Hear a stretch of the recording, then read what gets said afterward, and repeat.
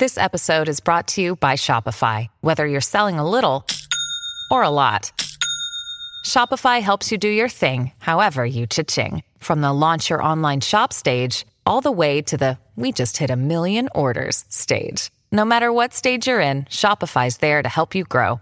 Sign up for a $1 per month trial period at shopify.com/special offer, all lowercase. That's shopify.com/special offer. Hello, everybody. This is Marshall Poe. I'm the editor of the New Books Network. NBN listeners like to read books and buy them. So we thought we'd tell you that right now, our friends at Princeton University Press are having a remarkable site-wide sale. You can get 50% off books, including ebooks and audiobooks, with the code 50, F-I-F-T-Y, at checkout until May 31. You can save some real money on Princeton University Press books. I encourage you to go there and check it out.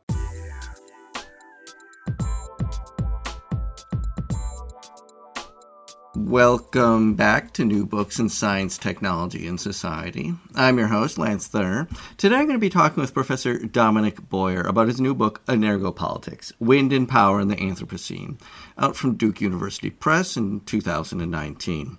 And Energopolitics is one half of a duograph, along with Ecologics by Simony Howe, which together follow the development of wind power in southern Mexico and the social, political, and environmental ramifications of a transition towards renewable energy. I encourage listeners to also go to my interview with Professor Howe about Ecologics, as well as my interview with both authors about collaborative fieldwork and the process of writing a duograph. Without further delay, I give you my interview with Dominic Boyer, Professor of Anthropology at Rice University. Professor Dominic Boyer, welcome to the show. It's wonderful to have you. It's wonderful to be here, Lance. I'd like to begin our discussion of your book with a few words about the title and how this captures what this book is doing. Well, the title of my volume of the duograph that I've done together with Simony Howe is Energopolitics. And this is a neologism. It's a term I invented to capture a different kind of genealogy of thinking about political power. And obviously it's inspired kind of laterally from Michel Foucault's work and his concept of biopower. But Energopolitics is trying to tell a story about how human political power is shaped by the use of fuel and electricity. So it's a kind of genealogy of political power through energy. And can you explain just a little bit about the case study that comprises this book? Well, there's a couple of case studies, but the actual kind of more specific case studies that we're looking at in the project, but the overall case study is the formation of the densest concentration of onshore wind parks anywhere in the world in the southern part of the Isthmus of Tehuantepec, state of Oaxaca in Mexico. So it really is a study of Mexican wind power in its period of rapid growth from about 2009 to 2013, which is when we did our field work. Can you explain a little bit about the genesis of how did Tehuantepec become this center for wind development? Well, it's a long story, and I'll try to trim it for the benefit of listeners. But essentially, it all goes back to the wind. You've got a natural wind tunnel effect that's created by a gap in the Sierra Madres in that part of Mexico, where because of the barometric pressure differential between the Gulf of Mexico and the Pacific Ocean, you have just normally, without any storm activity, sometimes winds that approach tropical storm force just rushing through this little canyon. And at the southern end is an area that Mexican and American researchers knew was going to be a pretty optimal place for wind power development as early as the 1970s and especially the 1980s. But it wasn't really until the presidency of Felipe Calderón, who most of the world knows as the guy whose government was beset by narco violence and kind of dissolution and disruption of the federal state during his 6-year presidency. But one of the things that he ought to be credited for is he was a true, I think, authentic renewable energy advocate and really thought that there was a place for Mexico to become a global leader in renewable energy development, especially in the global south. And so he really helped to create the right kind of policy framework for the rapid development of this resource. And that was, really what got it going. Mexico's long been a major oil producer and a petrostate. How is the development of wind power changing the political scene there? Well, it's not changing it as much as one would hope, Lance. Calderon admitted to us, we had a chance to interview him, which was like one of the little special treats of the project. We were able to interview him after he left office, and he admitted to us that sometimes the Mexican federal budget derives as much as 41, even 43% of its revenues from oil sales, which means it truly is, as you say, a petrostate. I mean, there's no doubt that without oil, Mexico would be very unable to deliver on a lot of its biopolitical promises, that is, its promises to help nurture the population and provide certain standards of living and health and so forth. Without oil, a lot of that would be very difficult to manage. So there is a way in which the Mexican state really depends on oil and on a kind of fossil fuel economy globally for its livelihood. So in a certain way, renewable energy is a threat. The way folks in the government explained it to us, especially during the part of our research we did with the federal ministries in Mexico City, was that saving oil use at home by transitioning to renewables meant actually they could then sell more oil abroad. So it wasn't exactly a decarbonization measure that they were thinking about. Principally, it was kind of like, let's make the most of our resource.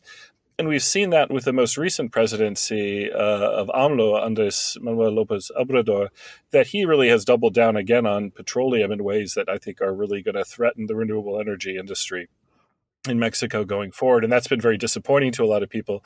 Long story short, I think it hasn't really influenced the overall political culture in Mexico all that much, but it has been, a success seen from some perspectives that people were able to bring a lot of capacity onto the grid in a fairly short amount of time, and that itself is something that you could see as being hopeful. Although, as we talk about in this book and Simony does in her volume as well, there are a lot of problems with how the resource was developed that actually make it in some ways a cautionary tale.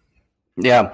And let's talk about that, because one of the things you write in this book is that in many ways, the way that wind has been developed in Mexico mirrors or continues the extractivist mindset that went with oil wealth. Can you explain that and how that shows up in Tehuantepec? Well, yeah, and it was Simony and I both came into this project as renewable energy advocates. We left the project as renewable energy advocates, but I think we wised up along the way that it really matters how renewable energy is developed. It is not a question of any solar or any wind development is going to somehow set the world on a new and better course.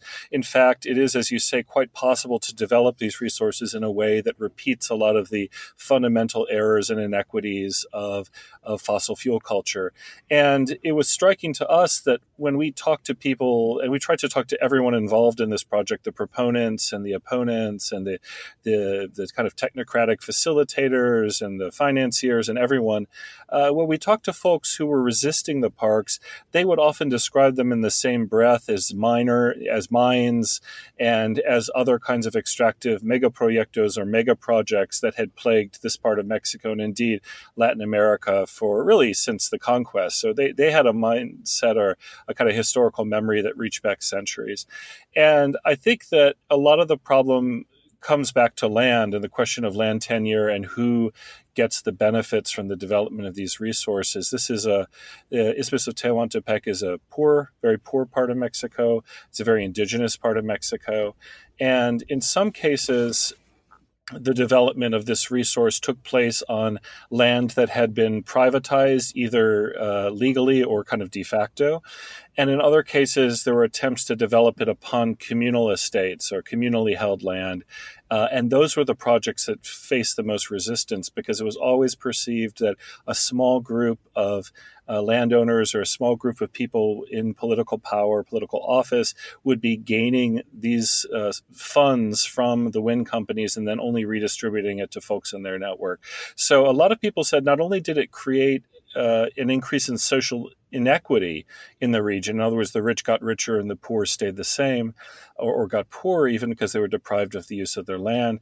But they also said that this was a case in which there had been greater degrees of kind of political polarization than there had been in the past, that, factions that had already existed or had always existed really were in some ways ginned up by all of this extra funding that was coming through these parks, and thus people were more at each other's throats than they had been in the past.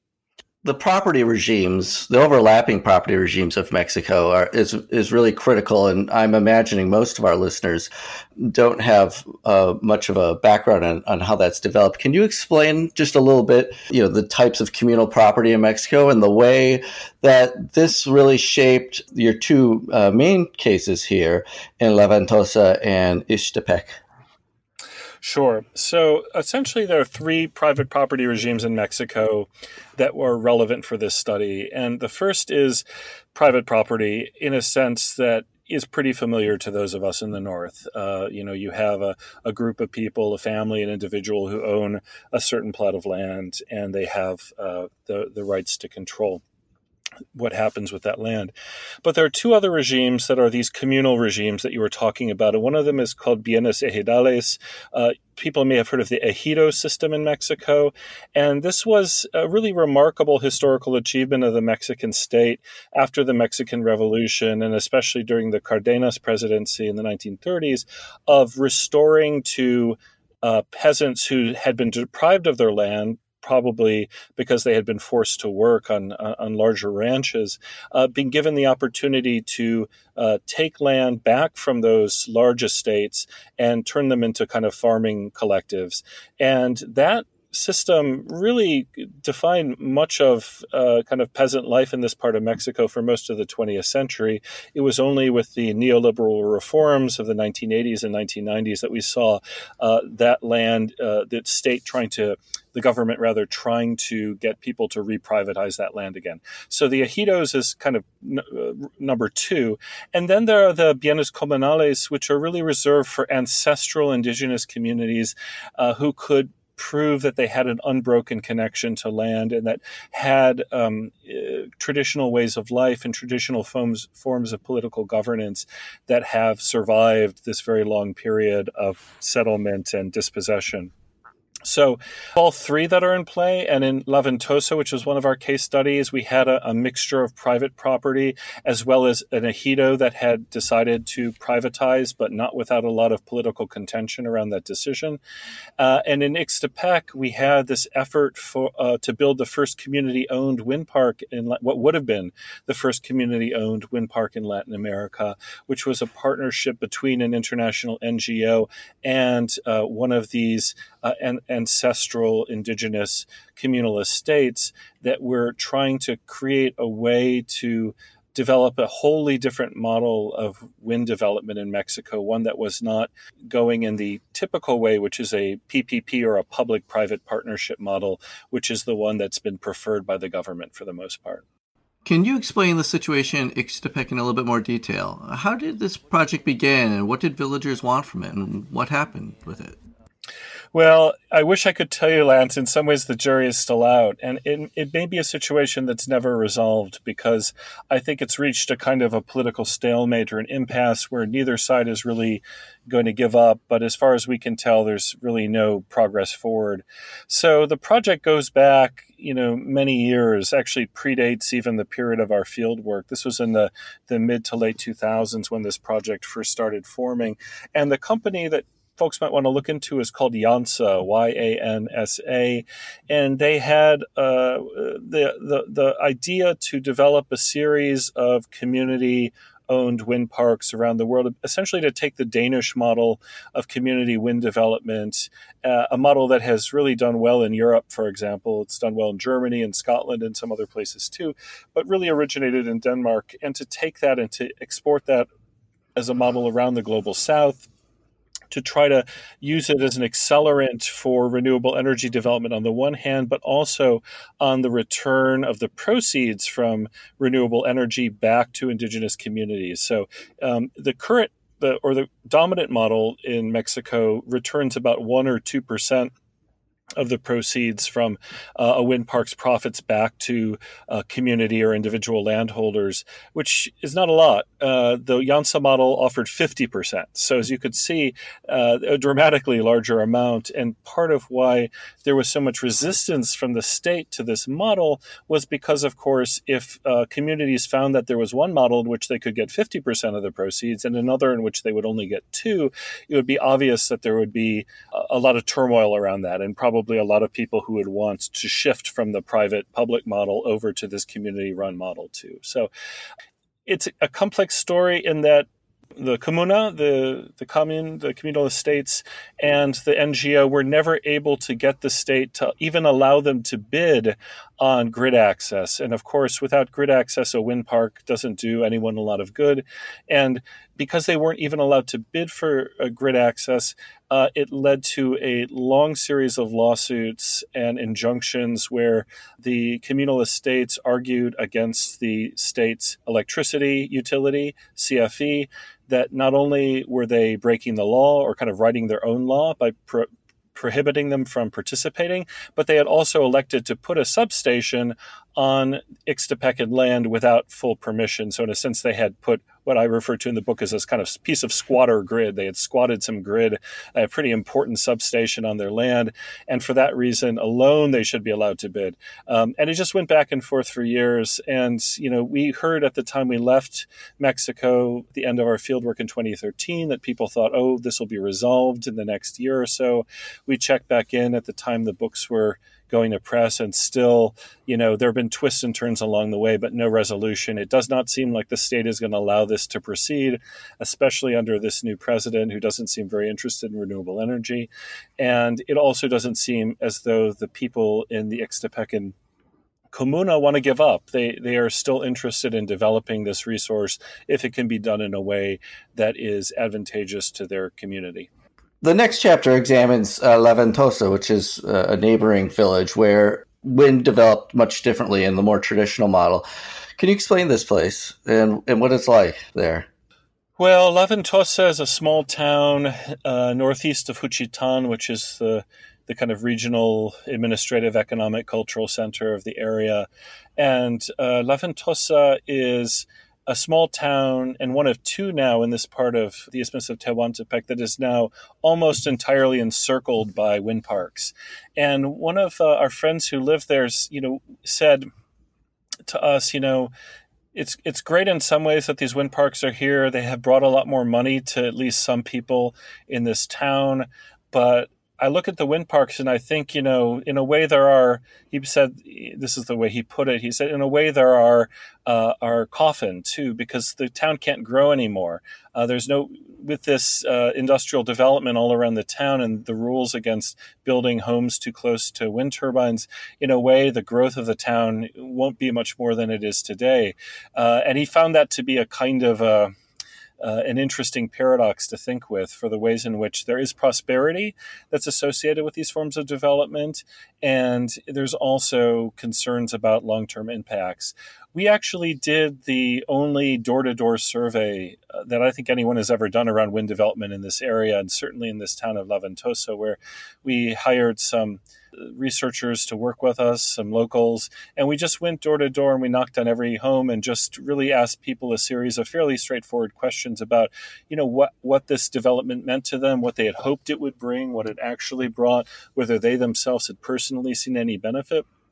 And those results are in the book, but just to kind of cut to the chase, there was a lot of ambivalence, Lance, about it, and a lot of sense that this form of development had not brought what they had expected. They had really hoped for, above all, cheaper electricity, and they'd hoped for that the economic boost that the wind turbines would bring would kind of have a trickle down effect. But what they saw instead is that a lot of the wealthy landowners were using the funds that they received in these wind park deals to build second homes, or to buy themselves expensive cars, or to buy themselves vacation homes on the coast or in Mexico City. And so there was a sense in which a lot of the value that was being generated was immediately going elsewhere, and that life in the town had a lot of the disadvantages of an industrial center, trucks rolling all over the place and so forth, without all of the advantages one would have hoped. Now, there were some families that had benefited a lot, either by being landowners or being by workers on the parks themselves, who really felt strongly this was a wonderful thing. But we would have to say that more like 60% at least of the people we talked to really felt as though it had been a raw deal. The foreign multinationals that are creating these wind parks, how do they get the participation or get access to the land from the locals that they need? And what is their relationship with the local population? Well, oftentimes it's pretty austere. It's a pretty remote relationship, Lance. We talked to a really fascinating character who we've used the pseudonym The Banker because he didn't want his name put in, but he was somebody who has worked on millions and millions of dollars of wind development deals in southern Mexico. He himself is based in Mexico City, as most of the financial class is, unsurprisingly. But he said that the real logic to it from their point of view is, as he said, paciencia, dinero. Patience, money, patience, money.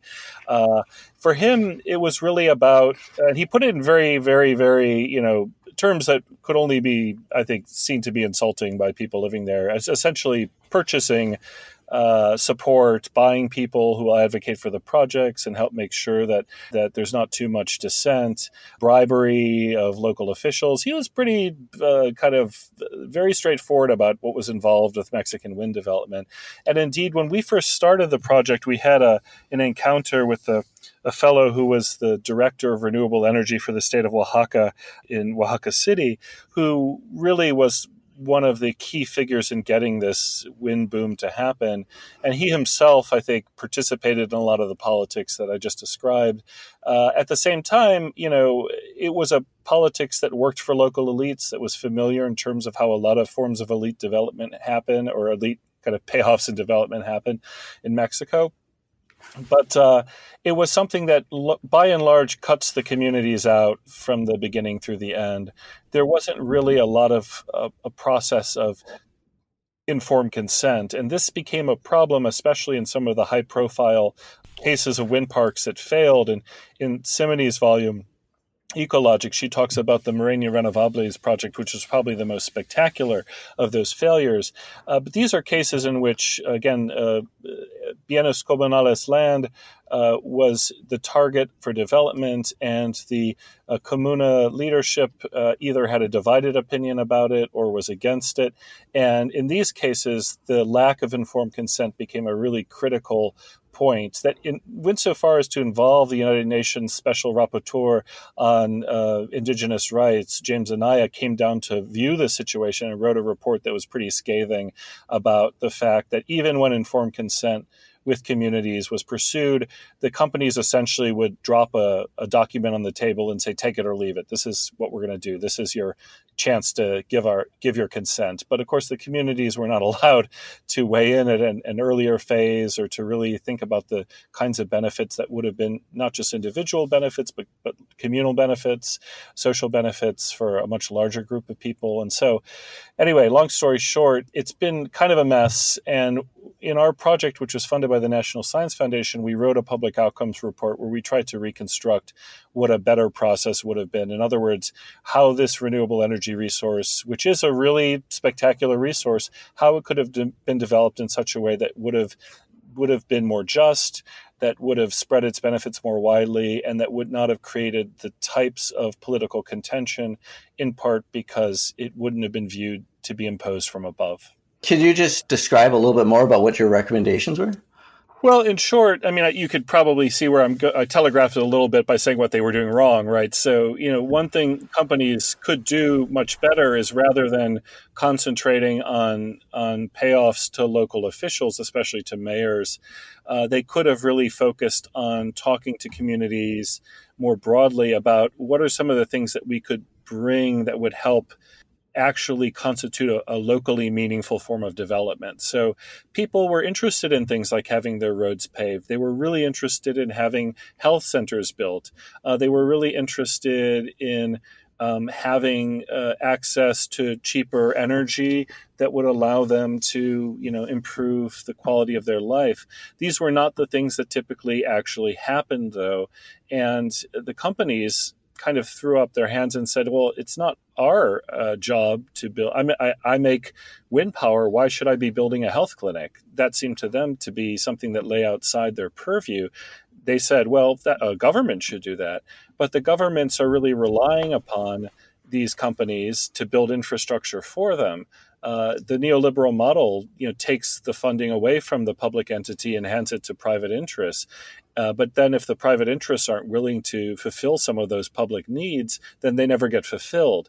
And so I think that's what we were seeing in a lot of cases. And so I think that companies that are especially going into poorer regions across the world to try to develop renewable energy resources really have to be cognizant of the fact that they have to take on these public responsibilities too. And that if they, went and started doing good things for communities a couple of years in advance of when they actually put a wind turbine up, I think they would have built the kind of goodwill that would have gone a long way towards overcoming some of the the kind of expected forms of factional rivalry that exist in any kind of small town. Early in the book, you ask, and I will quote, how can we reform a human-centered understanding and practice of politics, anthropolitics, so that it can adequately comprehend and address the conditions and challenges of the Anthropocene?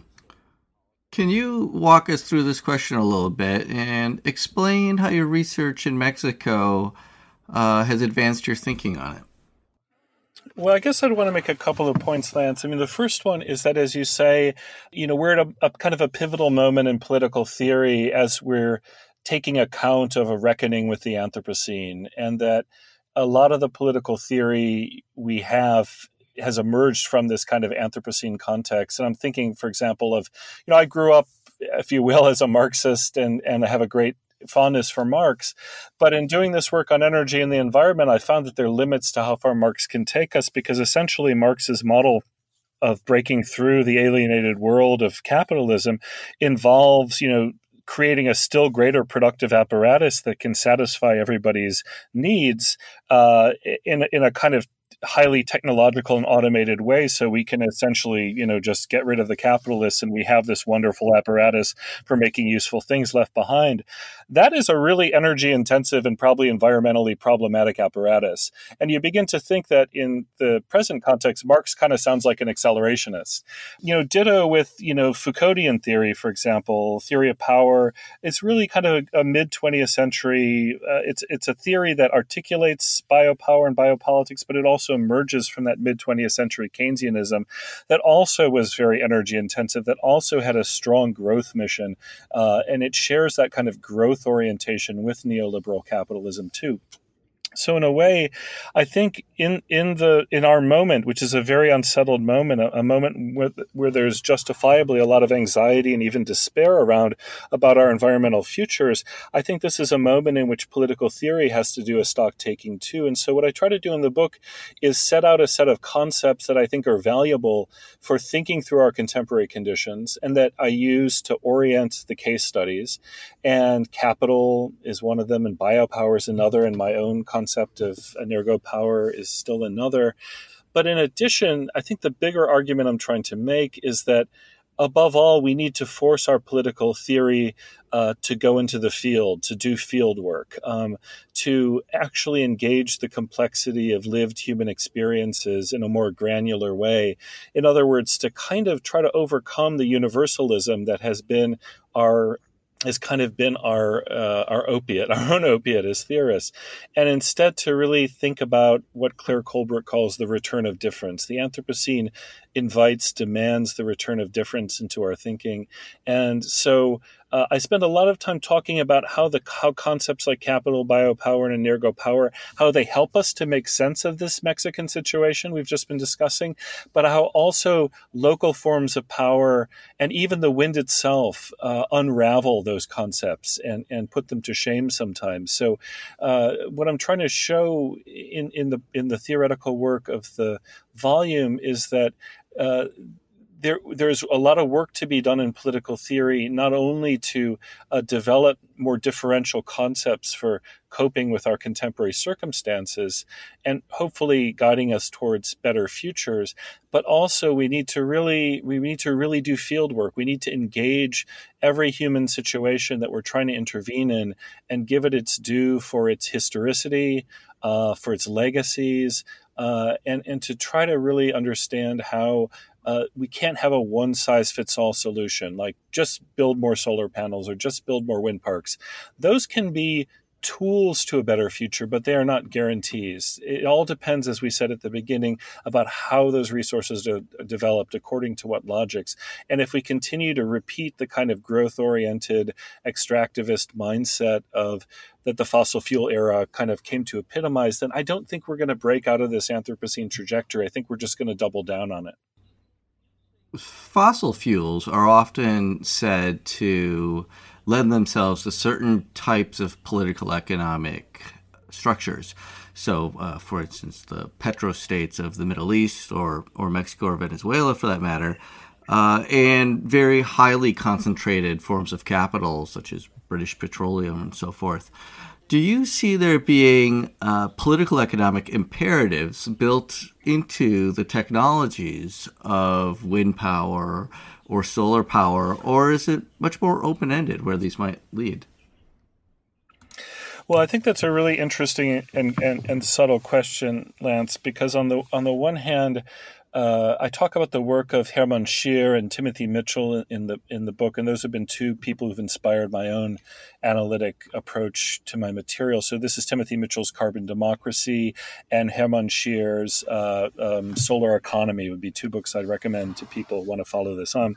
And both of them have made that argument. Both of them have argued that there are kind of infrastructural, technical, political, economic considerations that are associated with fuel forms themselves. I mean, you think about coal and you think about oil, and one of the things that we have to immediately think about is how much denser and more energy-rich these fuel forms are than wood, for example, which preceded them, or solar, which may be what takes over in the future. At least in terms of current technologies, solar is a much less energy-rich form, which means that if we want to have the same quantity of energy available to us, we need a whole lot more paneling, right, than we might need gallons of fuel.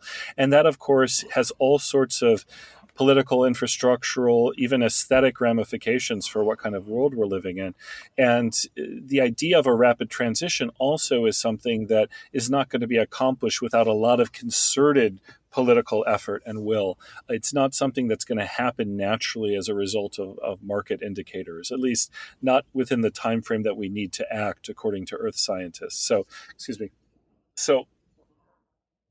So I do think that this question of the materiality of fuels or the materiality of energy sources and the relationship between that materiality and power, political power, is crucial to work through. And I don't think that it's necessarily the case that we have it all figured out. I certainly wouldn't say that I have it all figured out. But I do think the issue is that we have to recognize, A, that we have had the luxury of growing up in a world in which we could treat incredibly dense energy and somehow inexhaustible energy as being our birthright. And again, this is really, the global north that's had this feeling. And that, we have this imagination that it should be able to persist infinitely into the future. And that it just is not going to happen that way. And so I think part of the civilizational transformation we're looking at is moving to a place where we have a greater on the one hand, degree of energy citizenship, in other words, political identification and action centered on energy, but also, I have to say, a kind of a humility in terms of understanding what humanity can reasonably demand from Earth systems and from its environment and from each other. I mean, that we can't imagine that we're going to be able to relentlessly grow and grow and grow. Where we see that fantasy being extrapolated is, of course, the Elon Musk fantasies of escaping Earth and going on to live on other planets.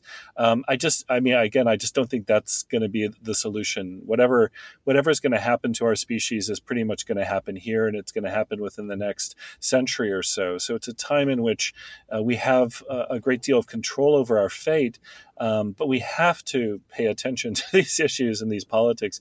And that's really, if you will, the kind of the call behind this project is just a call to get woke on these issues. One of the fascinating elements in this book is the way in which wind power is being grafted onto the infrastructures and technologies of energy transmission that were built on a fossil fuel regime. Can you explain a little bit about how this shaped the development of wind power in southern Mexico and the way in which energy infrastructure constrains the transition to renewable energy? Right. I mean, I think another way of putting that is to say infrastructure has a lot of inertia built into it, right? It is itself a kind of stored potential energy system in which we have put a lot of labor, intellectual labor, material labor, and materials over time in such a way that it's very difficult to unwind it all at once. And with wind power, it's fascinating. I mean, some of the most interesting parts of the research from my point of view were the conversations we had with the engineers and administrators who worked for that much maligned electricity utility CFE that we were talking about before. They were fascinating because they really had still a mindset about the grid, about the electrical grid, that was predicated upon fossil fuels and upon what they called baseload resources, which is a term we also hear a lot about in the global north these days too. It's been a big focus of the Trump administration, for example, is critical baseload resources, by which they mean coal, by which they mean natural gas, and by which they mean nuclear power. So this is not just a matter of the Mexicans being late, kind of behind the curve. In fact, they're right with where most petrostates are at this time, which is basically saying unless we have energy constantly at the ready to go on, the lights will go on every time you hit a switch. Unless that's always there, we are failing in our, if you will, energo-political mission, which is to provide energy for growth, energy for advancement. And what I talk about in the book is, wind power and solar are forms of energy that are known widely as being intermittent, and they are. The wind blows sometimes, the sun shines sometimes, but not always. And often we heard the engineers and administrators, again, both at home and abroad, saying, well, you can't imagine really having a grid that's focused solely on renewables because it just wouldn't work. I mean, it would be too complex and too uncertain. And, what if the winds were to die down for 3 or 4 days straight? People are still going to want their electricity. And, it is a chimera. It's an illusion. The fact is that even so-called baseload power is not as secure and steady as people say. Nuclear power plants have to be cleaned, coal plants have to be closed down from time to time too, or we see it sometimes they explode. I mean, there are other kind of disasters that are another factor with these very intensive energy forms too, but. This is a situation in which the grid, as it has been designed in the 20th century, really has the logic of fossil fuels baked into it, fossil and nuclear fuels baked into it. And so as we imagine what the quote-unquote smart grid or green grid of the future might be, or even the non-grid of the future might look like, we will probably have to or be able to develop renewable energy forms that that work in tandem or even at cross purposes with the logic of grid. And, you've seen that in Germany, which was a country that became a solar energy powerhouse without having a lot of sunlight even, thus showing that it's possible to, even for countries that are pretty cloudy, to be run, have solar energy be a big part of the mix. But they slowed down the energy development because they realized the grid operators were going out of business.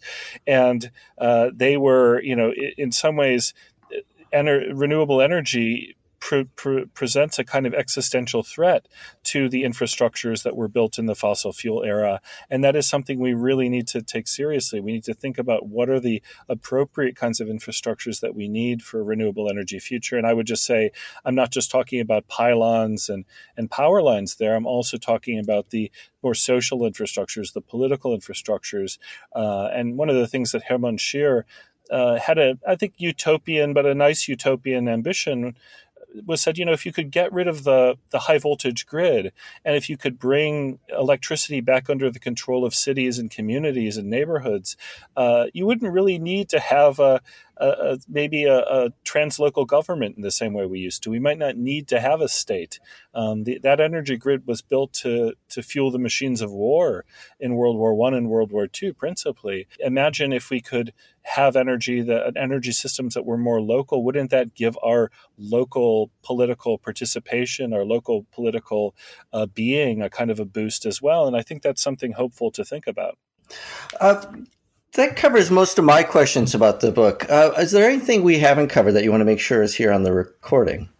I think there's a lot to say about the form of the project and the duograph form. I know we're going to cover that in a separate podcast, but maybe we should shout that out here in case people want to listen on to some of the more methodological dimensions of the book and why we did two single-authored volumes instead of one synthetic volume to cover these studies. I would say that's something I'd like to talk about. But I think in terms of the story about wind power, the only thing I'd want to leave people thinking about is just that this is not a criticism of renewable energy any more than it is a championing of renewable energy.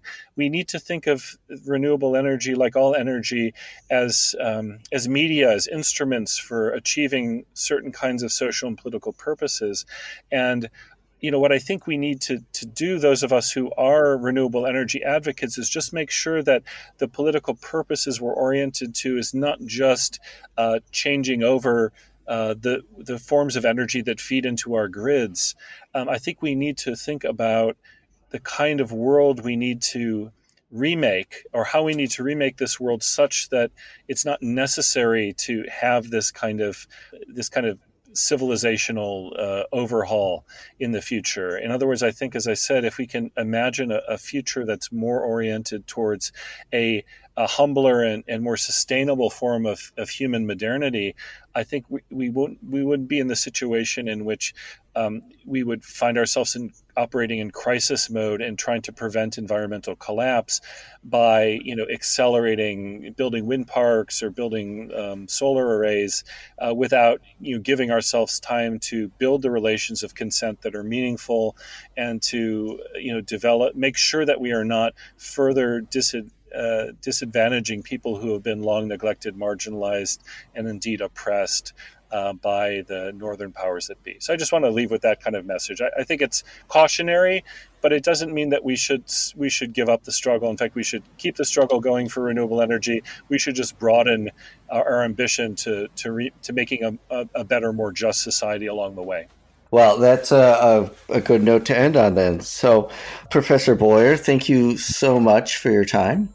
And I greatly enjoyed this book, and I highly recommend it to everyone I know.